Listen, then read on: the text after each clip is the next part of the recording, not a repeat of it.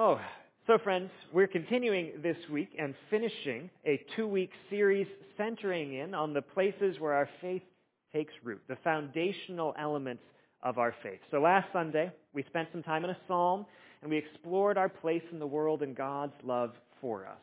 This week, the theme of God's love continues, as it always does, and we're going, as we go, from one testament to the next, from the lyrical poetry of a psalm to the theological density of the book of Hebrews. So we know that God loves us, that who we are and what we do matters. But today we ask, what about our failings? What do we do when we fail to live up to the standards we were created for? This week we're talking about sin, but also redemption, the two-part vehicle of grace that undergirds the entirety of our faith. Let us pray. Almighty God, may the words of my mouth and the meditations of all of our hearts be acceptable unto you, our rock and our Redeemer. Equip us to hear your voice that we might ground our faith in the truth you speak. In the name of the Father, and of the Son, and of the Holy Spirit, we pray. Amen. Is our faith founded in fear? When traveling on the highway, I make a habit of watching the billboards as they pass by. Sometimes they're the most interesting part of the scenery, and they tend to be funny, if not informative, as they point out a few local curiosities maybe mixed along with every fast food franchise hugging the interstate pavement between here and wherever it is that you're going. They're an enjoyable, if passing interest, that I read and immediately forget. All that is, except for one. It was a while ago, and not in Michigan, though it was a sort of billboard that you could find just about anywhere.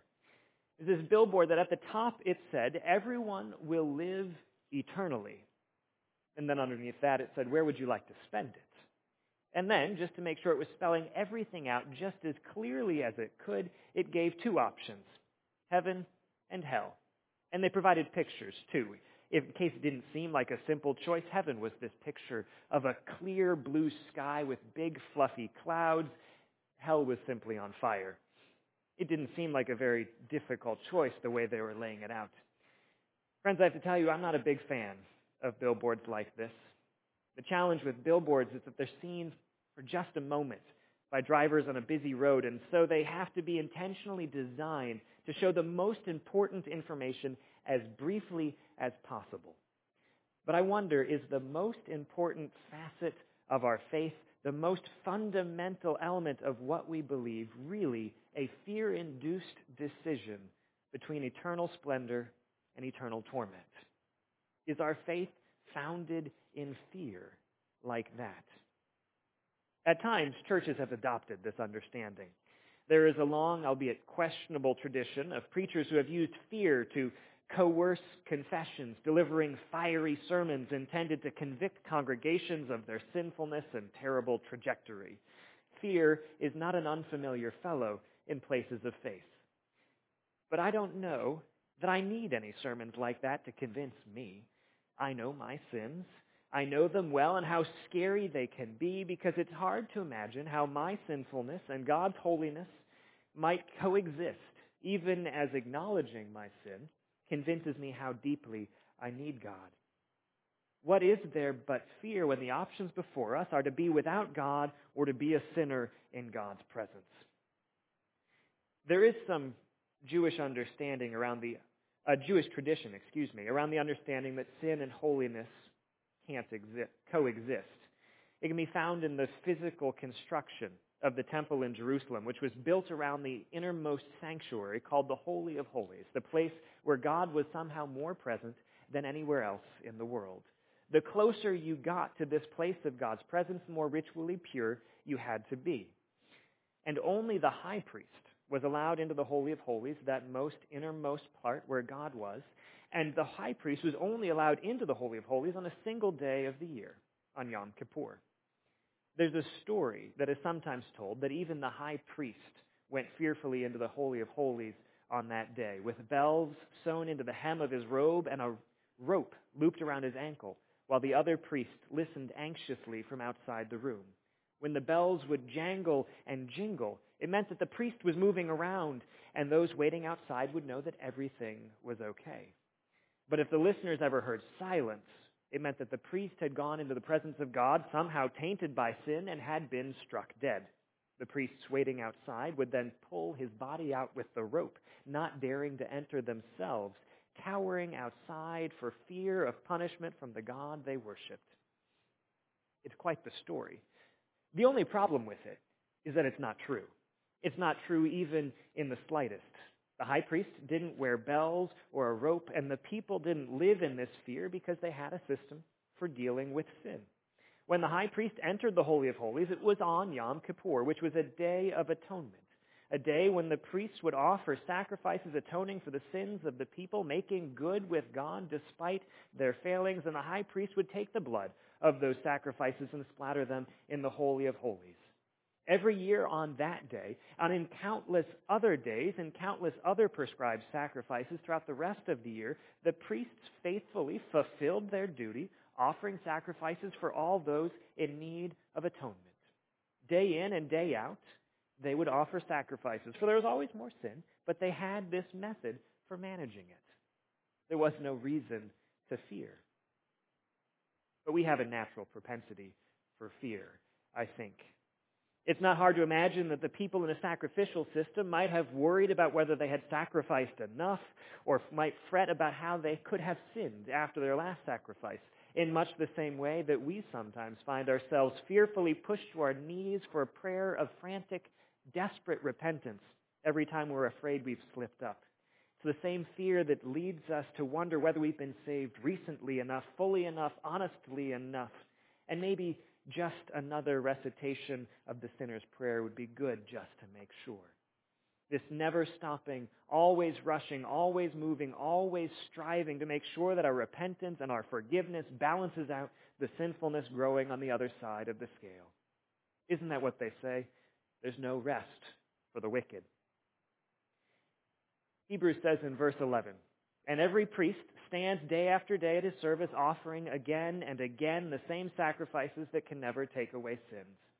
The sacrifices atone for the past, but cannot touch the future. So it leaves the priests forever standing at their post, forever needed for as long as sin pervades.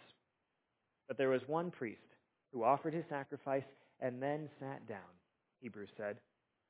That priest is Jesus Christ.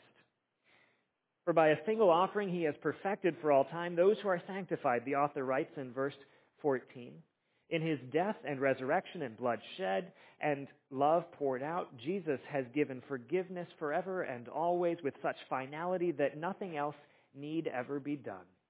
And so he sits down at the right hand of the Almighty. He was finished, and that was the end of sacrifices, the end of atonement, the end of trying to keep up. And instead, we have forgiveness and rest and confidence. This is what the Scripture says there later. Brothers and sisters, we have confidence that we can enter the Holy of Holies by means of Jesus' blood. We can stand in the very presence of God with confidence rather than fear because we have been redeemed. We have been redeemed by the blood of the new high priest, Christ Jesus, our Lord and Savior.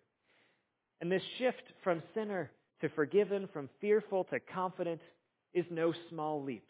It's one that all our worrying and hurrying couldn't make, one that can't be bridged by offered sacrifices or tears of repentance. It is a gift from God, and always has been. I've heard it said that faith is the open hand of a beggar, reaching out to receive the gift of a king. It's a vivid image, though it has its limitations, particularly as it encourages a transactional view of salvation and fails to incorporate the relational aspect of forgiveness or even the love which drives God's work of redemption. But I like it just the same because it reminds me of the first poem that I ever loved, which is about a king and a beggar. My dad used to read it to my brothers and me, when we were young, out of an A.A. Milne anthology. The author most well known for writing Winnie the Pooh, but also a whimsical poet in his own right. This poem was called King Hilary and the Beggar Man, and it began like this. Good King Hilary, said to his chancellor, Lord High Willoughby, Lord High Chancellor, run to the wicket gate, quickly, quickly, run to the wicket gate and see who is knocking. And so it sets the scene in this way. The king has heard a knocking upon the door and instructed his Lord High Chancellor to rush and open it.